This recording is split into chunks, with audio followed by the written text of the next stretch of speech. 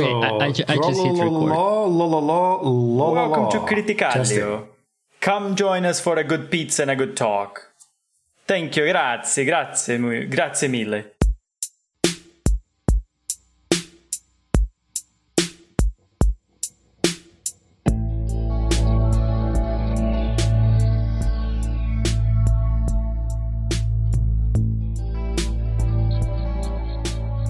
This is the Critical Channel, a show about engineering leadership, culture, architecture, and several other very easy problems.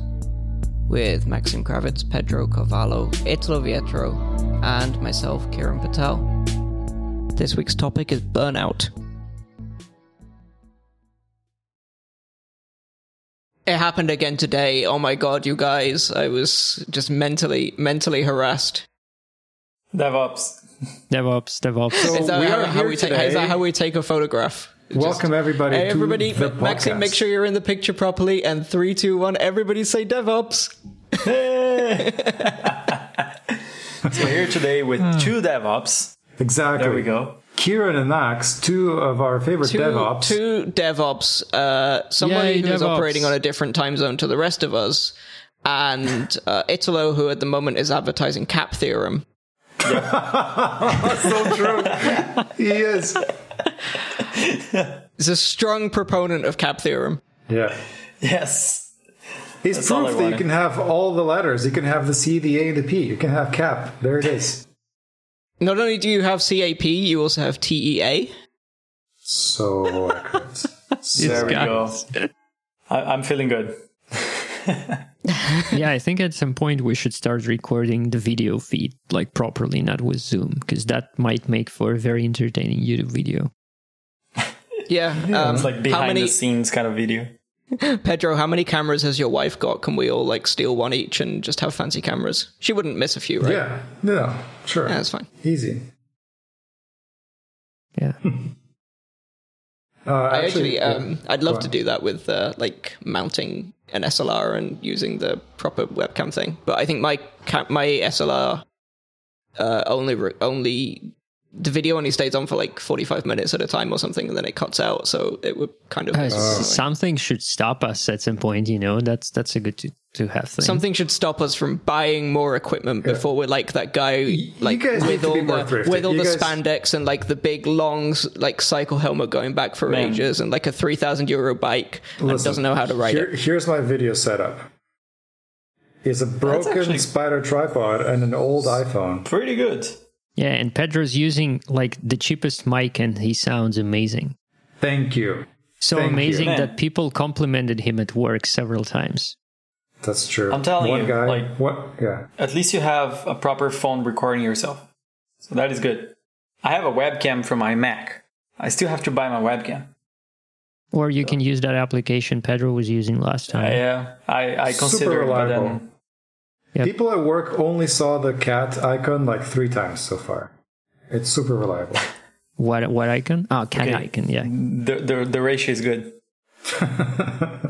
So this episode is sponsored by some random app that Pedro found. And we don't even know who it is. This episode brought to you by some random Finnish person, presumably.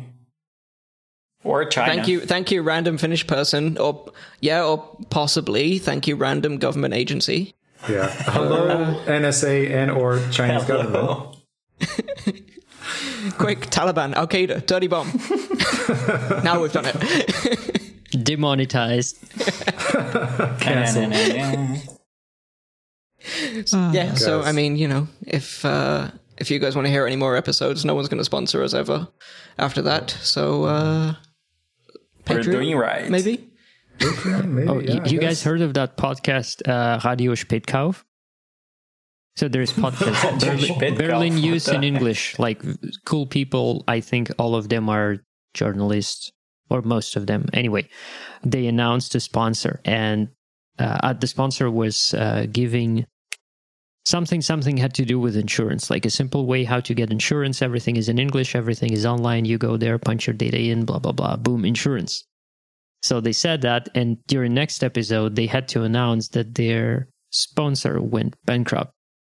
And there was a warning for future sponsors, like, hey guys, not every sponsor that tries to sponsor us goes bankrupt, so don't be scared. Depends what their rates are. Yeah. But speaking about buying equipment, I have to stop buying stuff. Like this latest acquisition was probably enough, and then something else will come up, and then I want to buy it again, and that's not working. That's how the world works. Come on. That's how I'm gonna go bankrupt. That's how Bezos has all the trillions. See, I knew it. We just gave it to him. Who is the owner? Who is the owner of IKEA? I think it's still the same family. Okay, so they're also getting trillionaires. But in all seriousness, guys, like I got this microphone as a recommendation from Kieran.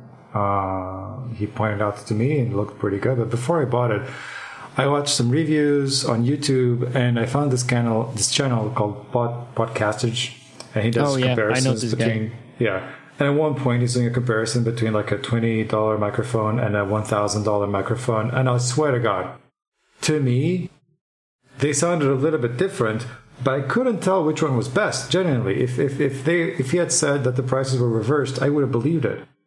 And I totally understand that as you get more into this audio business, you start to be able to tell the differences more strongly. But for the casual ear, I mean, I can't tell the difference. So why spend $500 on gear if you can't tell the difference? I think you'll eat those words in 6 months' time when you have like microphones filling up your entire room. Yeah, no, we also only record spoken words so far and a bunch of expensive microphones. They are usually the universal ones. There is a kick drum option. There is this filter and that filter and some other things. We're good with what we have. Do any of those help you come up with better material? No. Ha. And we will also never need more than 64 kilobytes of RAM. True that. Says Captain Threadripper. There we go. No one but me. So anyway, what is this burnout that we're talking about today? So what were we talking about burnout today again? Burnout? Burnout. Oh yeah, burnout. I'm so burnt out on this topic, burnout, you guys. Sanders. I've had enough of this topic. Exactly, and that sums it up. Thank you for listening to this episode. Sponsored by Dildo King.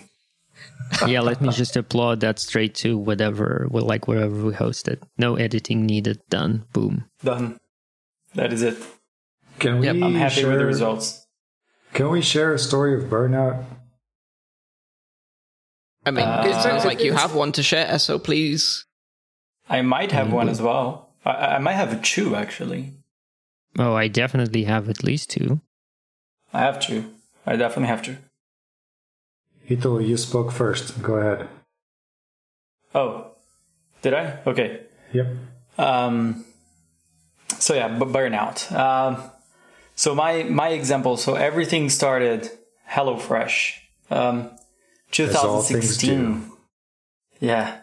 2016. Some stupid British guy joined and just ruined everything for you. Everything went to shit. Oh God. No, but you probably were on my team at that point when I was completely destroyed. I know when this was already. Like, you don't need to go any further. But right. I mean, not for me, for everybody else, please. But yeah. So yeah, well, there were two instances of that point. Like, one of them was the beautiful migration to the Auth service and API gateways and shit like that.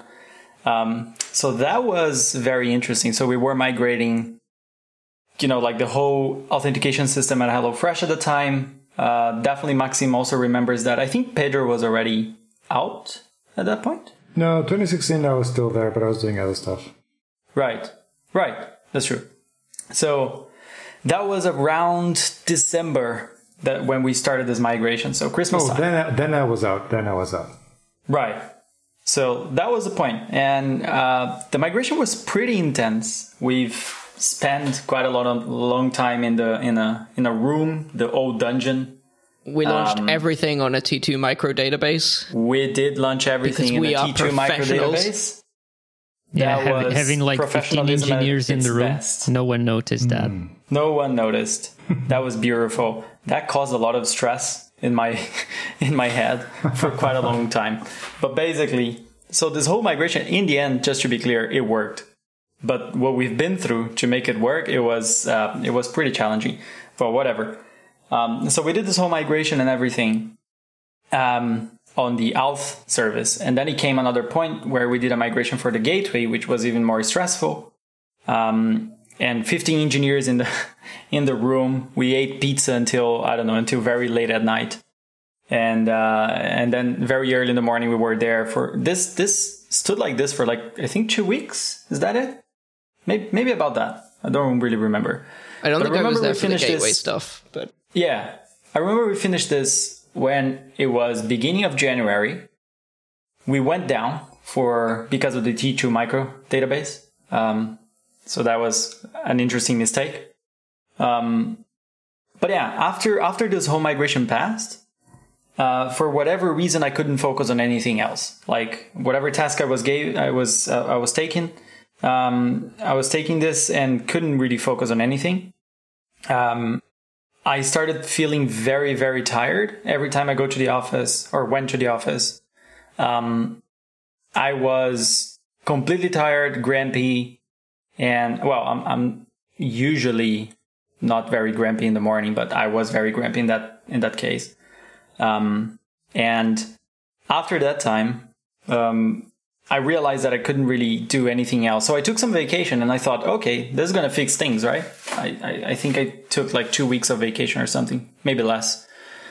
I was like, okay, 2 weeks, I'll go somewhere in a nice beach, somewhere in the winter, and that's going to work. Let's see.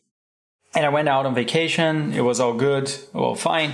But then I came back and things were not really fixed. That's the point when I realized that burnout actually, a simple vacation doesn't really fix it. If you don't control it beforehand, you're gonna suffer the consequences of it for quite a long time. And I think I faced this burnout consequence. I don't know. I can even say like maybe for 2 months after it happened, even more. Like not feeling very good with my health and my confidence and everything. Actually, was pretty shitty. I think you might even be understating it a little bit, because I mean, from my own experience becoming burnt out, which was with a particular product guy who I think yeah, there you go. We know who it is. Yeah. But with my own experiences becoming burnt out, it was literally 6 to 8 months before I was feeling okay. Because the thing is, you can't take the time off that you need in order to recover from it. Like and if ultimately the only thing that did allow me to completely, I mostly recovered, but the only thing that allowed me to completely recover from that was changing jobs and moving away. That helped. That's true. Because all of a sudden those problems are behind you, and it's like a new set of problems that you can face. But even then, you're not going into the new job being like excited to start this new set of problems. It's almost like it's a relief rather than motivation. So, and I think ultimately that's the first thing that goes. The amount of times during that period of burnout where I was just in my head, I was thinking, you know what, like I don't care. Like, guys, you do whatever you want. Like, I've stopped caring. And I remember you saying the same thing. Yep. As well. Yeah. That was terrible. Like, that was the second incident that I was going to mention. And that was the whole problem that we already know, which actually made me leave in the end. So at that point in time, yes, I said, like, you know what, do whatever you want. I can't discuss this anymore. I'm going to do my own thing, and that's it. And that's terrible. But what I have a hard time figuring out is, when do you know that you are actually burned out? Like when you as a person can say, look, I'm burned out. And I don't know if I can identify that. Now, retrospectively looking into this, I can. But at the time, I couldn't. I thought I was just tired for a week. That's it. So I like to go into kind of conflict situations with an open mind, thinking, nobody is here to sabotage each other. Sometimes it feels like it's, your team or squad or tribe or whatever the hell they're called this week against the other one.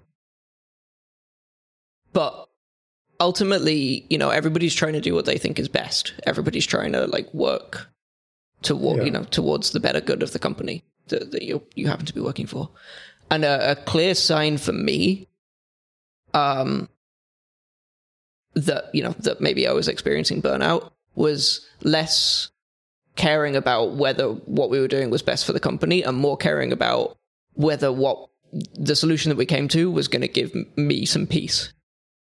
Mm. So less I am willing to work hard and do the right thing to find the right solution for the problem that we have at hand, and more let's please just palm as much of this off onto somebody else because I do not have the mental capacity to deal with this problem.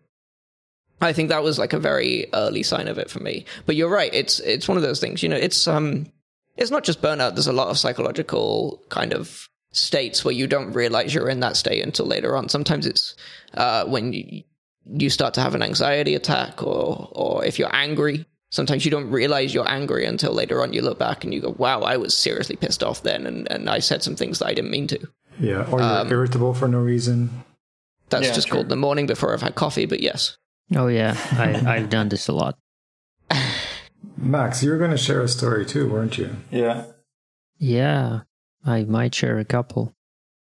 I mean, I was going to say HelloFresh, but I think we should also mention that it's not that we're trying to share all these awful stories about this awful company that made us quit and blah, blah, blah. I would actually 100% recommend people go and work for HelloFresh. I think it's a fantastic company. Yeah. They were just going through some growing pains and we were there at the wrong time to experience that. Exactly same thing. I'm not even, I think it's not even, can hardly call it the wrong moment. It's just, we were there at that time and now the time is different. And there is always this period in the life of every company when teams just need to change just because it's a different vibe, companies doing different things. I don't know. So many other things get different with time anyway. And also what I was thinking a lot, going back to what you guys said about how do you know whether you're in that state? I think after I changed jobs, only about 3 months after that happened, after I started working for a new company, or maybe even 4 months after, only then I realized that, hey, something weird actually happened to me. Only then I sort of realized the full damage that was done. And again, I'm not blaming the company for anything. There is as much my own fault in this as much there is, let's call it, companies. Well, I mean, it's not like it arrives with a poster saying, burnout is here, right? It creeps in. You don't notice that it's happening until you're way into it.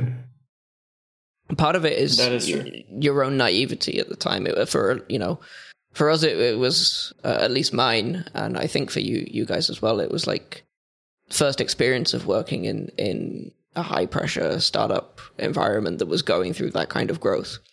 Yes. And ultimately, I didn't have the immune system to defend against the stress that came with that. And like I say, things were not stressful because it was a bad place to work. It was just ultimately I was unprepared for some of what that brought.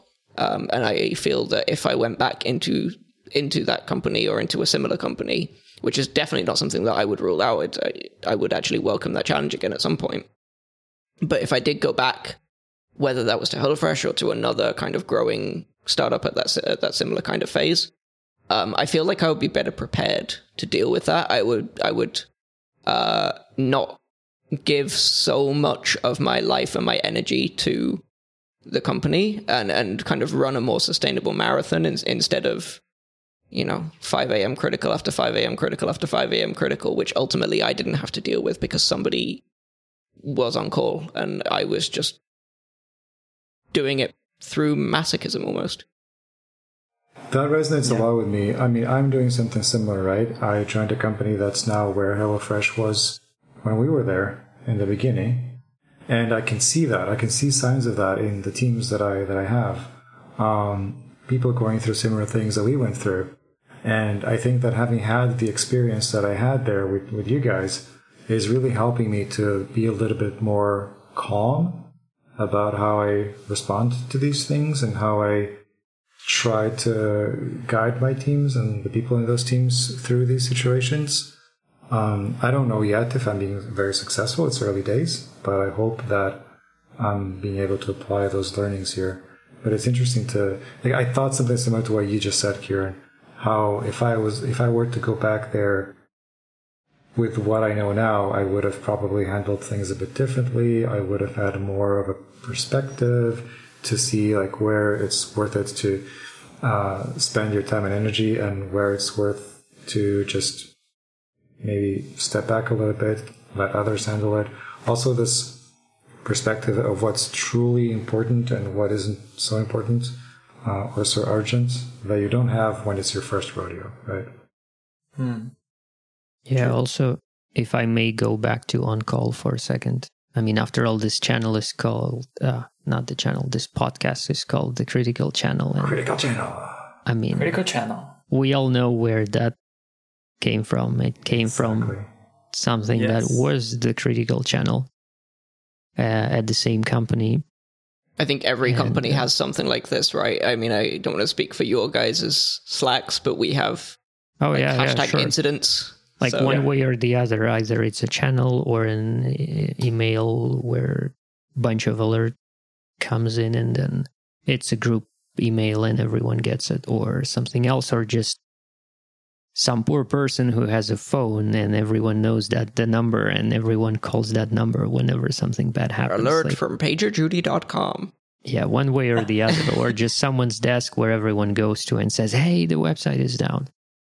This episode of the Critical Channel is sponsored by PagerDuty. Exactly. And Opsgenie. Yeah, so I sponsored by Atlassian. Then I'm not sure I want that, to be honest, but okay. No, you don't.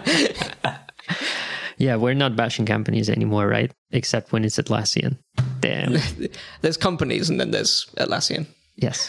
So back to On-Call. I think a lot of my burnout was like it all happened mostly because of how much I participated in this On-Call thing. And basically, as Italo was saying, I became super grumpy at some point, like so grumpy. And when I'm grumpy, I cannot think straight and make proper decisions. And when people were talking to me, I wasn't really paying attention to what they were saying. I was just thinking that, hey, everyone wants to do something stupid, and I'm the only one guy here who has to solve everything, and no one understands me, and blah, blah, blah, blah, blah. Now, in retrospect, I mean, obviously, that was all bullshit, what I should have done. But, okay, everything in the right order. Let's go back to On-Call. So, On-Call at HelloFresh or any other startup is messy. I think every On-Call is messy, especially at the start. Yeah. And when you have a lot of people who are very passionate about what they do and the product and everything, everyone wants to do the good thing, which is to finally fix it, something that is broken at the moment, and bring it back up. And a lot of us went there, like no one forced us to do On-Call. We were just so happy to actually fix things. Almost got like a kick out of it, like, hey, we fixed another one, yay. It was very satisfying. Yeah, but when you do this, what's that thing is called? Immediate gratification. Like you really get a kick out of it. It's like, hey, look at that. Like for some people, it's, hey, I'm a top man. For others, it's like, oh, like I fixed it or we fixed it as a team. It doesn't even matter whether it's like super personal or you're just happy for the team. You still get a kick out of it. Like, oh, did a good thing. Yay. But then when you keep doing this for some period of time, it is exhausting. Like you're doing this, not even on a daily basis. You're doing it whenever something breaks, and when you're a young company, you're reactive. You're no longer the master of your own time, because what's the master of your own time is that pager going off. Yep. Yeah. And I was stupid enough that when I was really stupid, like I should not have said, not even said yes, no one asked me, like I just started doing this myself. My thinking was this, like, hey, I'm an engineer who can contribute to like fixing some of those issues. So why wouldn't I just join this all-call group? Just not participate in the proper rotation, but just be there for people. Like my phone number was available on Slack. People knew that they could call me. And I wasn't the only one. Like there were like a bunch of heroes there. And I think Kieran was also one of those. Like, hey, yeah, if anything happens, just give me a call. And then in the end, it was very bad. Like you get really exhausted, and that's like, I think you cannot properly understand why. Like, oh, I'm just tired. Like, let me maybe not participate in this for a week or take vacation or something. And then you have your vacation and everything is amazing. Then you go back to the office and a couple more sleepless nights and you're destroyed again. Not even a couple, like right after the first one. I think we could very easily pivot to an episode about criticals at this point and on-call. There is so much I could talk about with this, but to kind of like draw it back to burnout as well. Ultimately, the thing that made me realize how bad it was, how bad constantly being on call was, regardless of whether my name was on the rotation or not. It was, I was always one of those people who would be there. And it was my girlfriend, my other half, going, like, oh, you don't have the phone now. Like I'm actually going to get a good night's sleep. So ultimately, it was affecting the people I care about around me as well. And,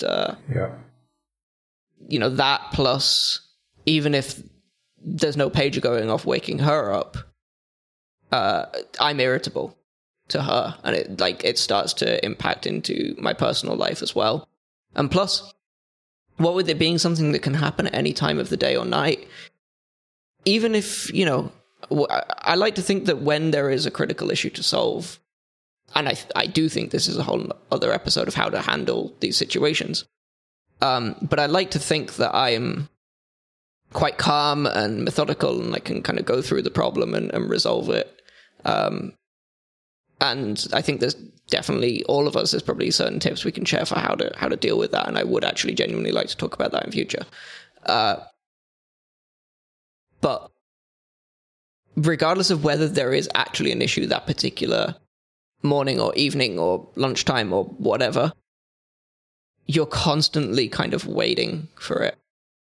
You're constantly... So I can actually equate this to, sometimes you're lying in bed, it's like 3 o'clock in the morning, some idiot goes past on a stupid motorbike.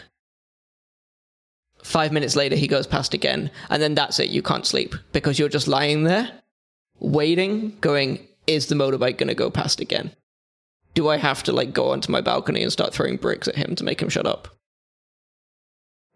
Which is, honestly, something that I've considered, but I don't have the right insurance for it, so... But, German jokes. But it's the same thing, right? I can be lying there, just the phone hasn't gone off. The phone might not have gone off in a week. I might have been perfectly fine. But I'm still lying there knowing that there is the potential that my phone can ring and someone can go, hey, our ordering system is down and we don't know what to do. And you do, so please fix it. And then, ultimately, part of that is on me for being the guy who is known to be able to fix things, and that's something that I'm desperately trying not to end up being in the company where I am at the moment. But obviously, documentation is, again, a whole nother episode, and teaching people how to fish rather than showing them what a fish looks like is a whole nother episode as well. But, there's so much that I could have done better and ultimately let myself down and led myself down this track into becoming super stressed out and grumpy and just genuinely a terrible person. There's so much you can do to defend against that. But as I was saying before, if you don't have the immune system, if you're not prepared to deal with it, if you don't know what you're getting yourself into, it's so easy to kind of go down that slippery slope and end up being the critical guy. It's like the ops guy, but much more stressful. Oh, yeah. If I may add...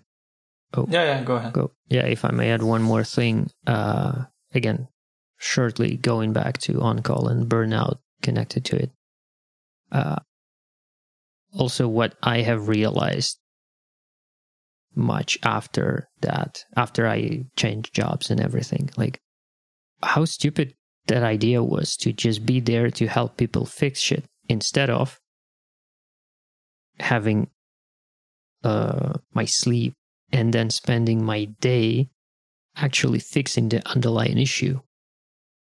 Like, how much better would that be instead of just being there and helping people fight their things and everything? Like, if there is someone else who wants to be the hero, just let them be.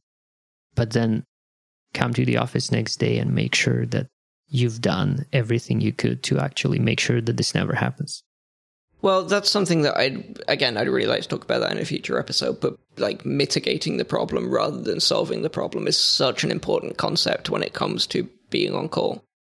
Duct tape it, have it being okay, and then you can deal with it after you've had some sleep and you know. Yeah, and on your own I terms. personally, and I think I can even say we, pretty much all of us who are here, we've become like super experienced in mitigating things, and we've become super good at it. But then when it was about actually fixing the shit, we've never got to it for various reasons. We've never had time, we've never had, I don't know, the will or anything. Like we've never done it. Like so many issues were there when I left, and I cannot just go and say, hey, it's all because of you guys. I was like trying to do my best fixing them, but no, apparently I was not. It took a while to realize that. But that then comes back to burnout, and you know, at that point you're just like, you know what, I don't care. It's working. It's hacked together. Yeah. And I don't care because I'm tired, because I'm fed up, because I just can't look at this anymore. I have a different perspective on the burnout thing as well. Like something that it took me a while to realize, but it's so simple for a lot of people. But for me, it was always, you know, something that I did, and up to recently actually. So I have my phone, and I had my email, my work email on the phone, and Slack on the phone. And I was constantly like that thing that Kieran just mentioned, you know, you're constantly waiting for something to happen. That's the kind of feeling that I had when I had these things on my phone. Like every time that, you know, like it vibrated, I was like, shit, something happened at work. And I looked at it and it was nothing related to it, but the anxiety was there. And when it actually happened, like when messages came in, you know, even asking for simple things, I was like, oh God, no, I don't want to do this. And you know, this feeling of heavy weight on your shoulders, and you have to do it, and you have to go back and solve something because it's all something right now. Either that or the complete opposite, where something comes in and it's not important, but because your adrenaline is up, you jump on it and you do it, and you don't either have the evening that you were planning to have, or if it's like in the middle of the working day, you lose your track on something that was way more important that you were kind of steadily working on. Oh, I can talk endlessly about that. And it's not even about HelloFresh. The company I worked for before. I still do that now. I know better. I'm sat here preaching and I'm still making the same mistakes. So right. I tried to get better. So I took at least the email out of my phone, but I'm still guilty of having, you know, Slack on the phone, which is a mistake. Because, you know, I was just last week actually, I was having lunch. So we're now all remote, which makes it even harder to disconnect if you don't have the proper rules on your, you know, on your home or whatever. So I was just having lunch. I was at my living room. Luckily, I have a proper office in my house, so I can disconnect a little bit. So I went to my living room and I was in the middle of lunch. So I took my phone with me and a message came in. And then I started answering the message and I was having lunch with my wife. That was a moment for talking, for watching something or whatever. And then I started looking at the phone and responding at the phone, Slack at the phone, while eating throughout the whole lunch. And I was like, God, why did I do this? And then I came back to my office, which is like 10 feet away from my living room. And I was like, okay, where did I stop? And then I continued the same thing that I was doing so I didn't really disconnect. And that happened many times throughout this day. So, but also I don't know how this is called or if there is even a word for this. I think is the fear of missing out. Is that a thing? FOMO. Yeah, there you go. So like taking Slack out of my phone, I fear that I will miss something important at work. And then I live in this constant anxiety thing. So it's not healthy. I can definitely tell you. Yeah, you need boundaries. I mean, I also have a ton of stories of burnout. Unfortunately, I wish I didn't. But I have one that is all about the lack of boundaries for a period of time.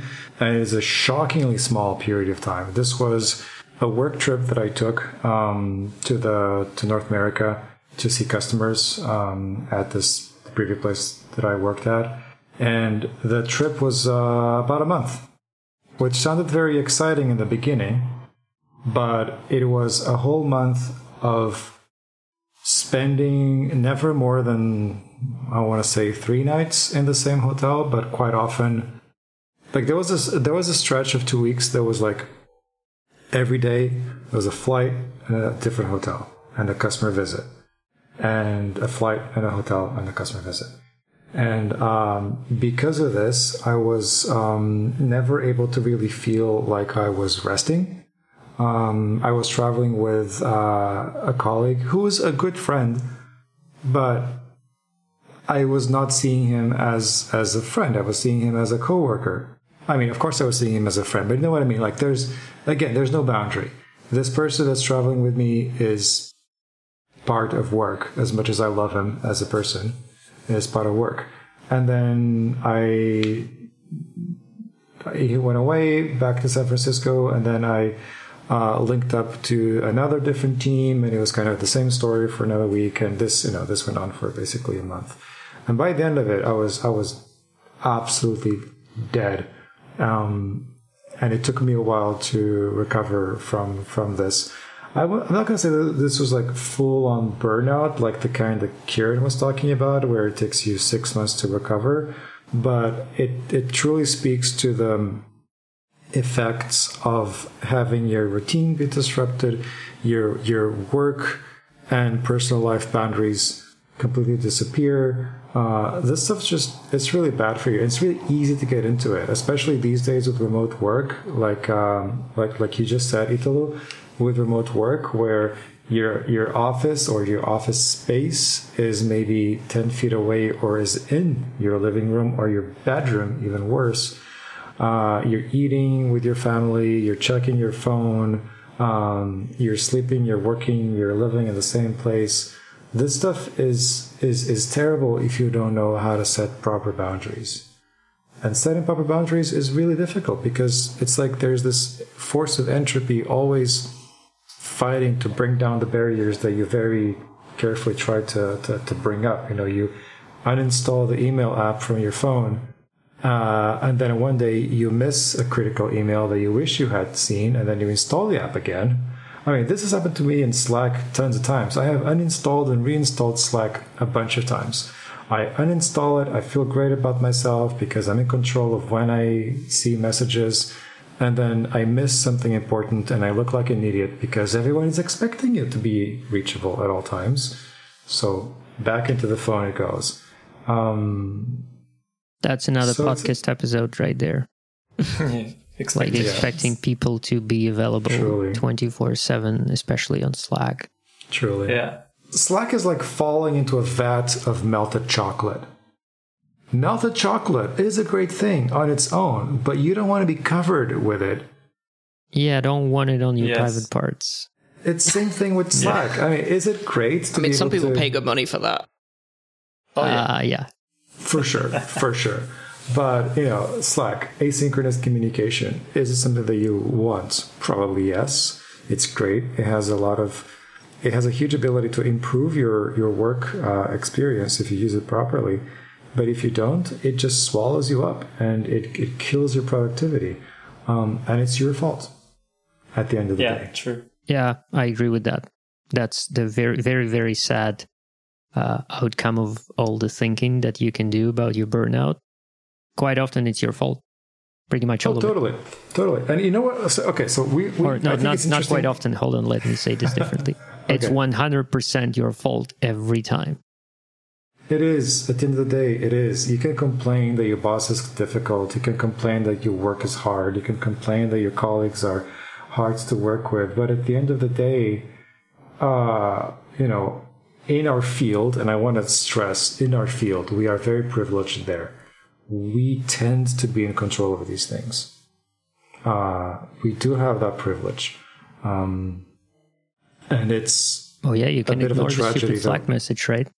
Like if, I don't know, a high pressure pipe is broken and the hot water is pouring right at you, you cannot ignore that. But Slack message, right. Just forget about it. Yeah, a big part of that is setting expectations as well. True.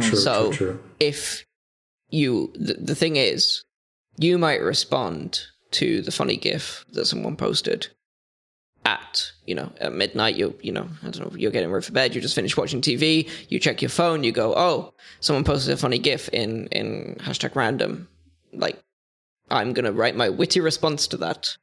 The problem is now you set the expectation that I am the guy who is on Slack at midnight. Yes. And it's just, I've done a lot of freelancing in the past as well. And a lot of that also comes down to setting expectations that I'm not no, Mr. Client, I'm not working the weekends. I'm not going to respond to you. I don't care if you're in the US and I'm not going to respond to you on your time zone. I work these hours. And it's ultimately the same thing with Slack. Slack is not asynchronous communication. The way that you choose to use it can be asynchronous. But Slack itself is a synchronous communication tool that you have to elect to use synchronously. And in that regard, it is actually a step back from email, which is an asynchronous communication tool. Yeah. There are other tools, and oh God, I've tried them all.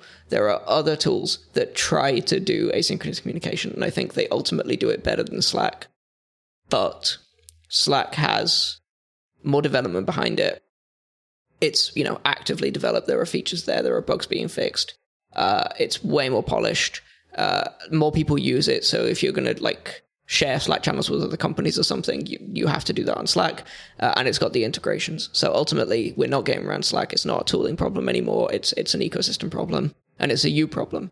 You have to set the expectations when you use after all, people were having burnout when they only had email.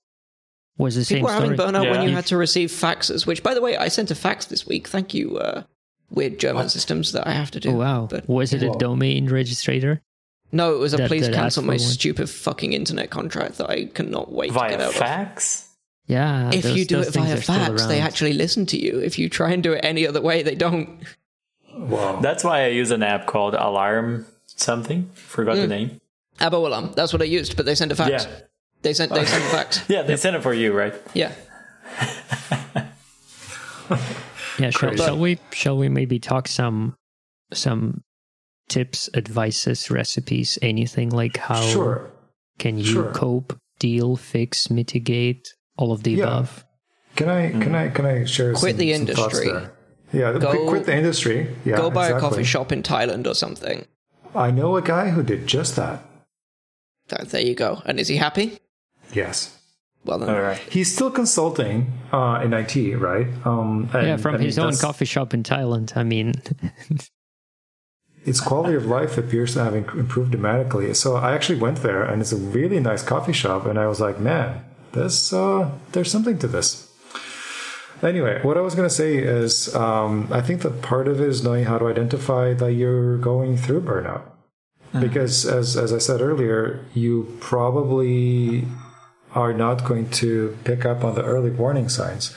And for me personally, something that I learned the hard way and over a long period of time is that for me, burnout often starts to manifest itself as a slight and insidious amplification of my worst personality traits. You know? Yeah. TM. I can be... How to put this? I can be a little bit irritable at times. And I can be hard on people when I'm upset.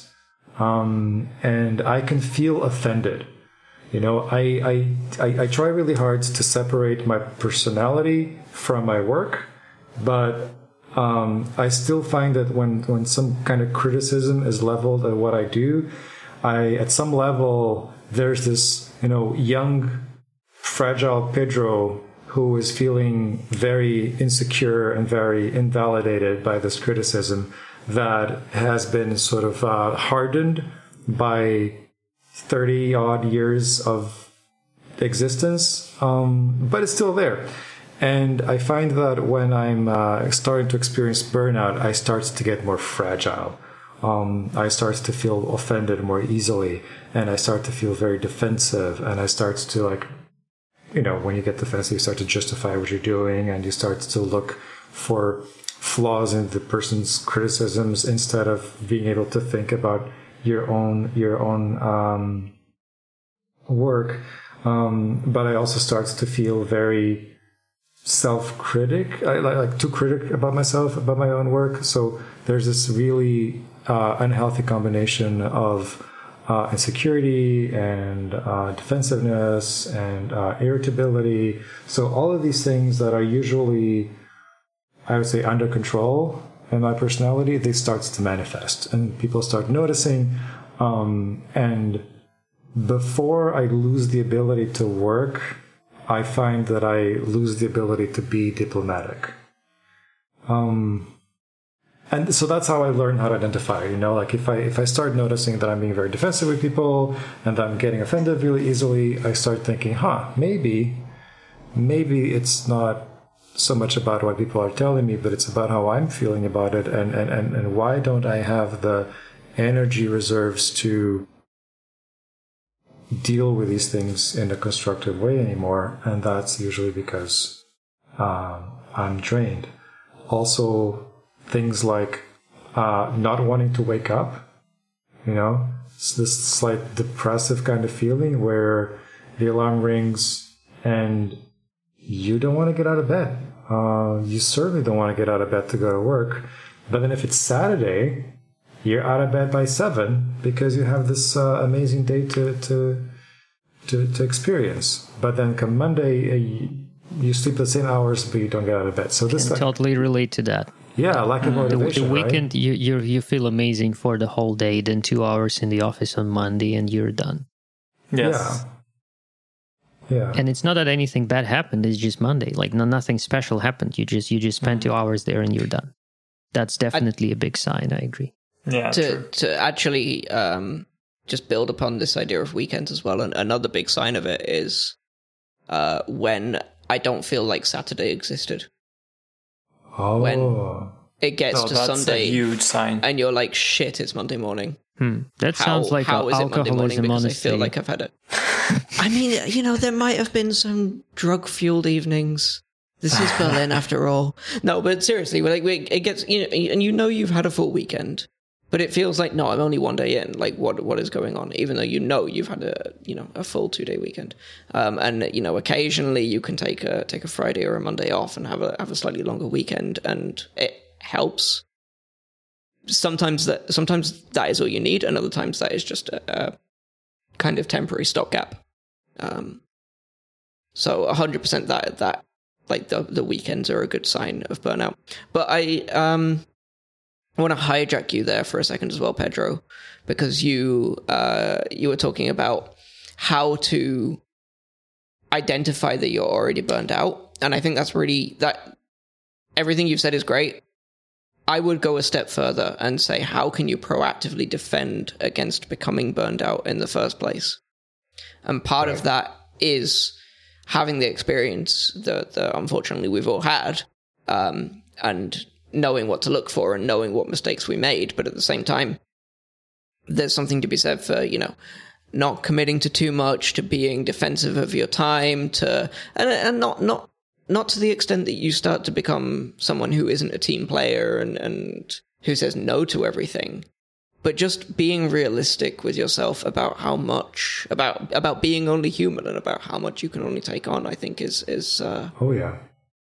it's huge for defending against getting to that state in the first place. Yeah. And then, not having to identify that you're in that state because you've hopefully done enough to protect yourself against it. Yeah, I don't know if there's any other tips that people have for protecting against getting into that situation in the first place. Well, if I can summarize what you just said, so know yourself. So step 1 to avoid getting burnout, get burnout. And then you know what it looks like. Unfortunately, that's. I think that's probably the best way you can figure it out, because every person responds differently to burnout, right? So unless you know yourself really well. Yeah. Listen, Kieran, I'm being facetious here. You're not 100% though. Actually, like you're not wrong. You said know yourself, and ultimately, you don't know how you're going to react we've all just named the ways that we've reacted in those situations, and there's similarities, but they are all different to each other. True. And but hey, different people are going to react in different ways. You need to know how you react to that level of stress. Absolutely. And speaking of ways to prevent it, I'm going to go ahead and say that for me personally, one common denominator in my burnouts was one of them was anxiety. I mean, this is something that's very personal, depends on what your motivations, your fears, and your circumstances are. So I'm not going to talk too much about that. But the other one is not taking time off sufficiently. My most significant burnout episodes in the last 5 years, and unfortunately that's plural, which feels like too many episodes for such a short amount of time, but they were both after having never taken an entire week of vacation, for instance. Always taking, maybe I'll take a longer weekend. Maybe I'll take a Thursday and a Friday and I'll fly somewhere for a long weekend. And that feels like a break. And that's great, but it's not, because you're never truly disconnecting. So I'm talking take 3 weeks of vacation. Take a month at a time. Disclaimer, we are currently sitting comfortably in Berlin, Germany, Europe, where this is a thing that you can do. I fully appreciate that this might not be possible in other places, which is its own problem and probably merits its own podcast, to be honest. But I can definitely talk about that. Oh yeah, I'm sure you can. But yeah, so if you have the possibility of taking 4 weeks of vacation over a year, at least once take 2 straight weeks.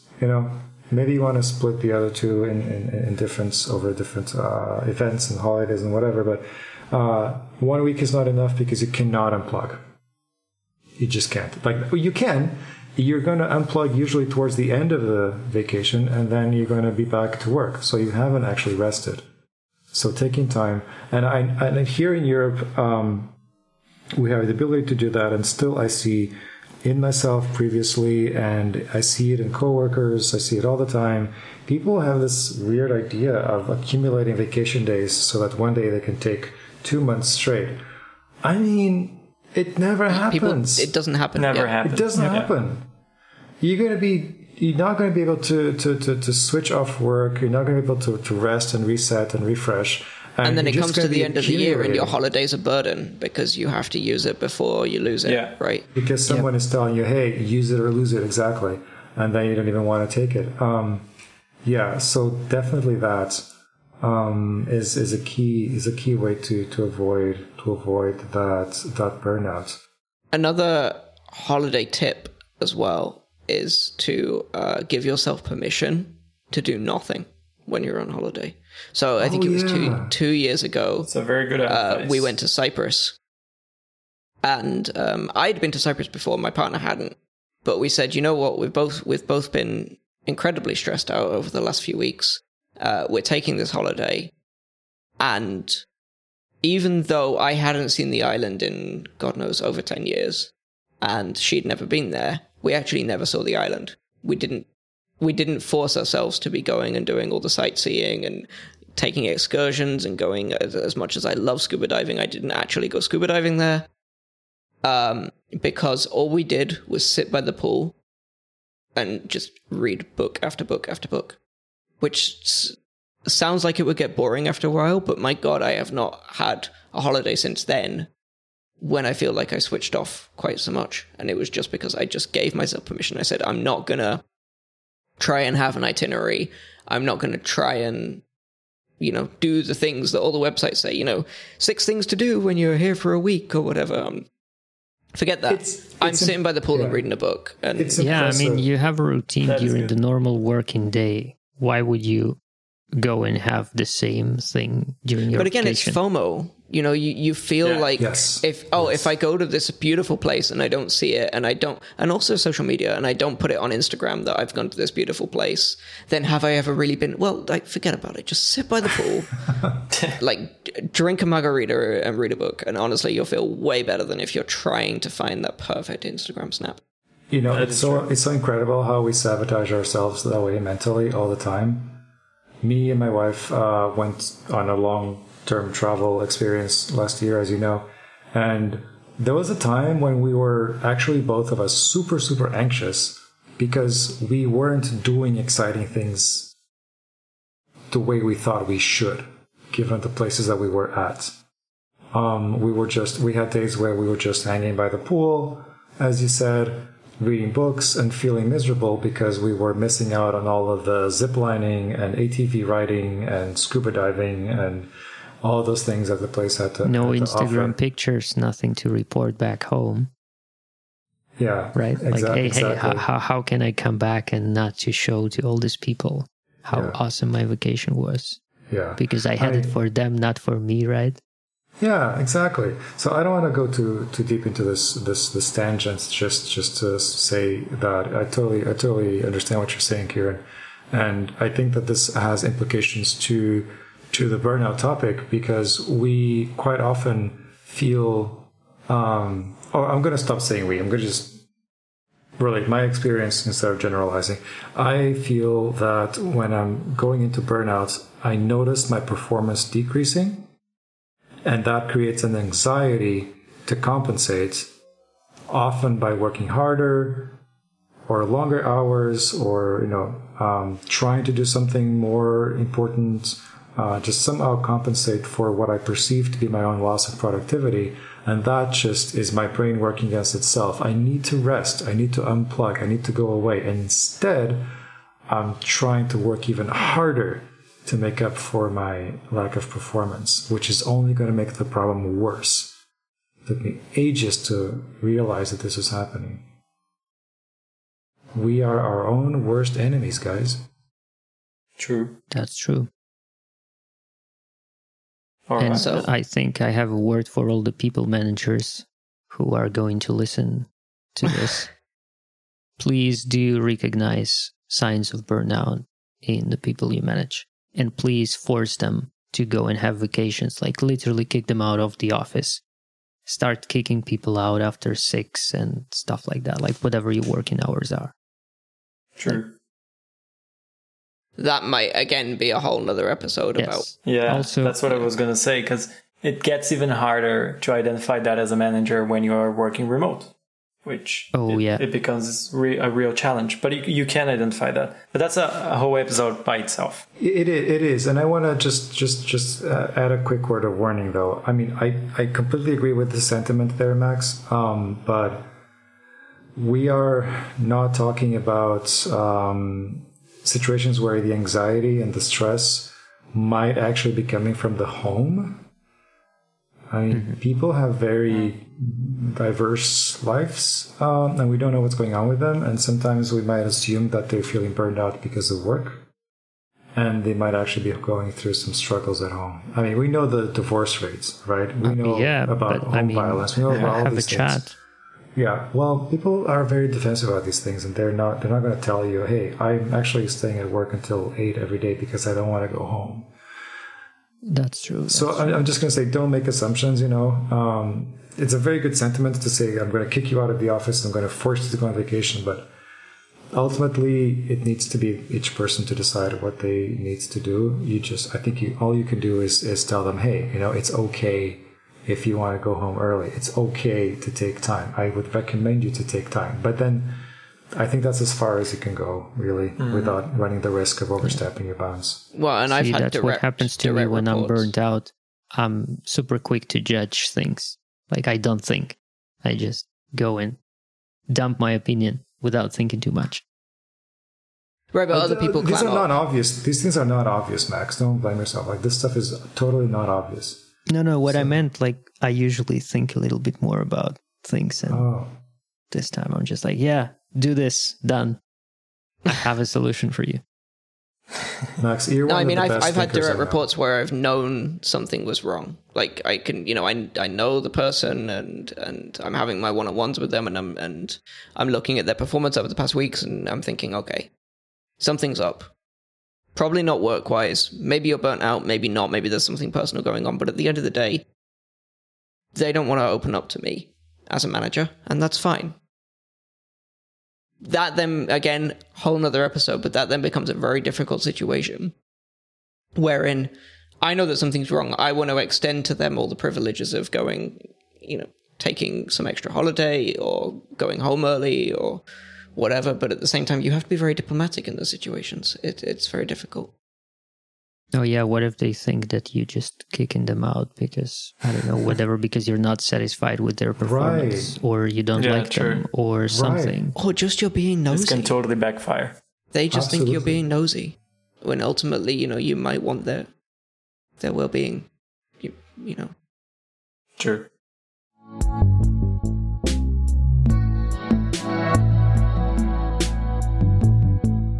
Well, we have an hour and 2 minutes of recording. Yeah, and okay.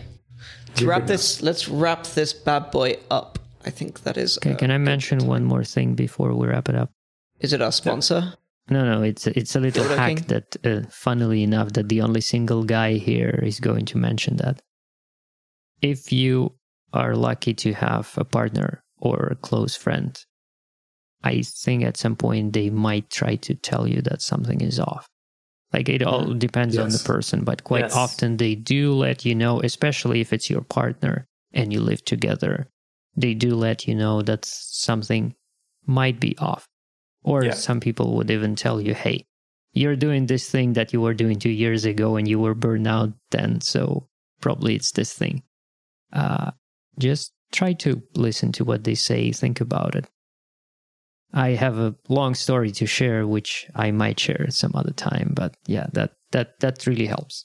Cliffhanger. So if you want to hear Maxim's story, make sure you're subscribed to our Patreon that we don't actually have. Because that is probably going to be a super secret Patreon only episode that I'm just making this up at this point. But yeah, so I think this is a good time to wrap this puppy up. So yeah, for both of our listeners, thank you very much. Thank you so much for listening, and tune in next week for onboarding. In 2 Again? weeks. Onboarding. Okay. In 2 weeks. Nice. All But right. thanks, Thank you guys. very Not the much. topic we never managed to actually talk about.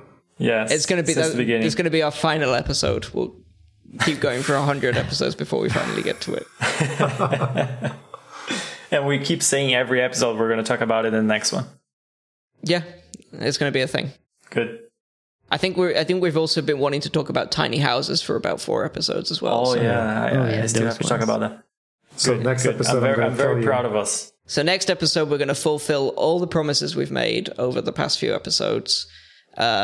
Make sure you are liked and subscribed, and you smash that bell, and whatever else that people do these days. all of it. Yeah. And you can find me on the internet at Kieran AJP pretty much everywhere. And we've got Maxime, Zelax, pretty much everywhere. Yeah, it's ZEELAX pretty much everywhere, except on Twitter. Except I think somewhere you're Zelax too. Yeah, Zelax2 on Twitter. And we have Italo Lelis pretty much everywhere.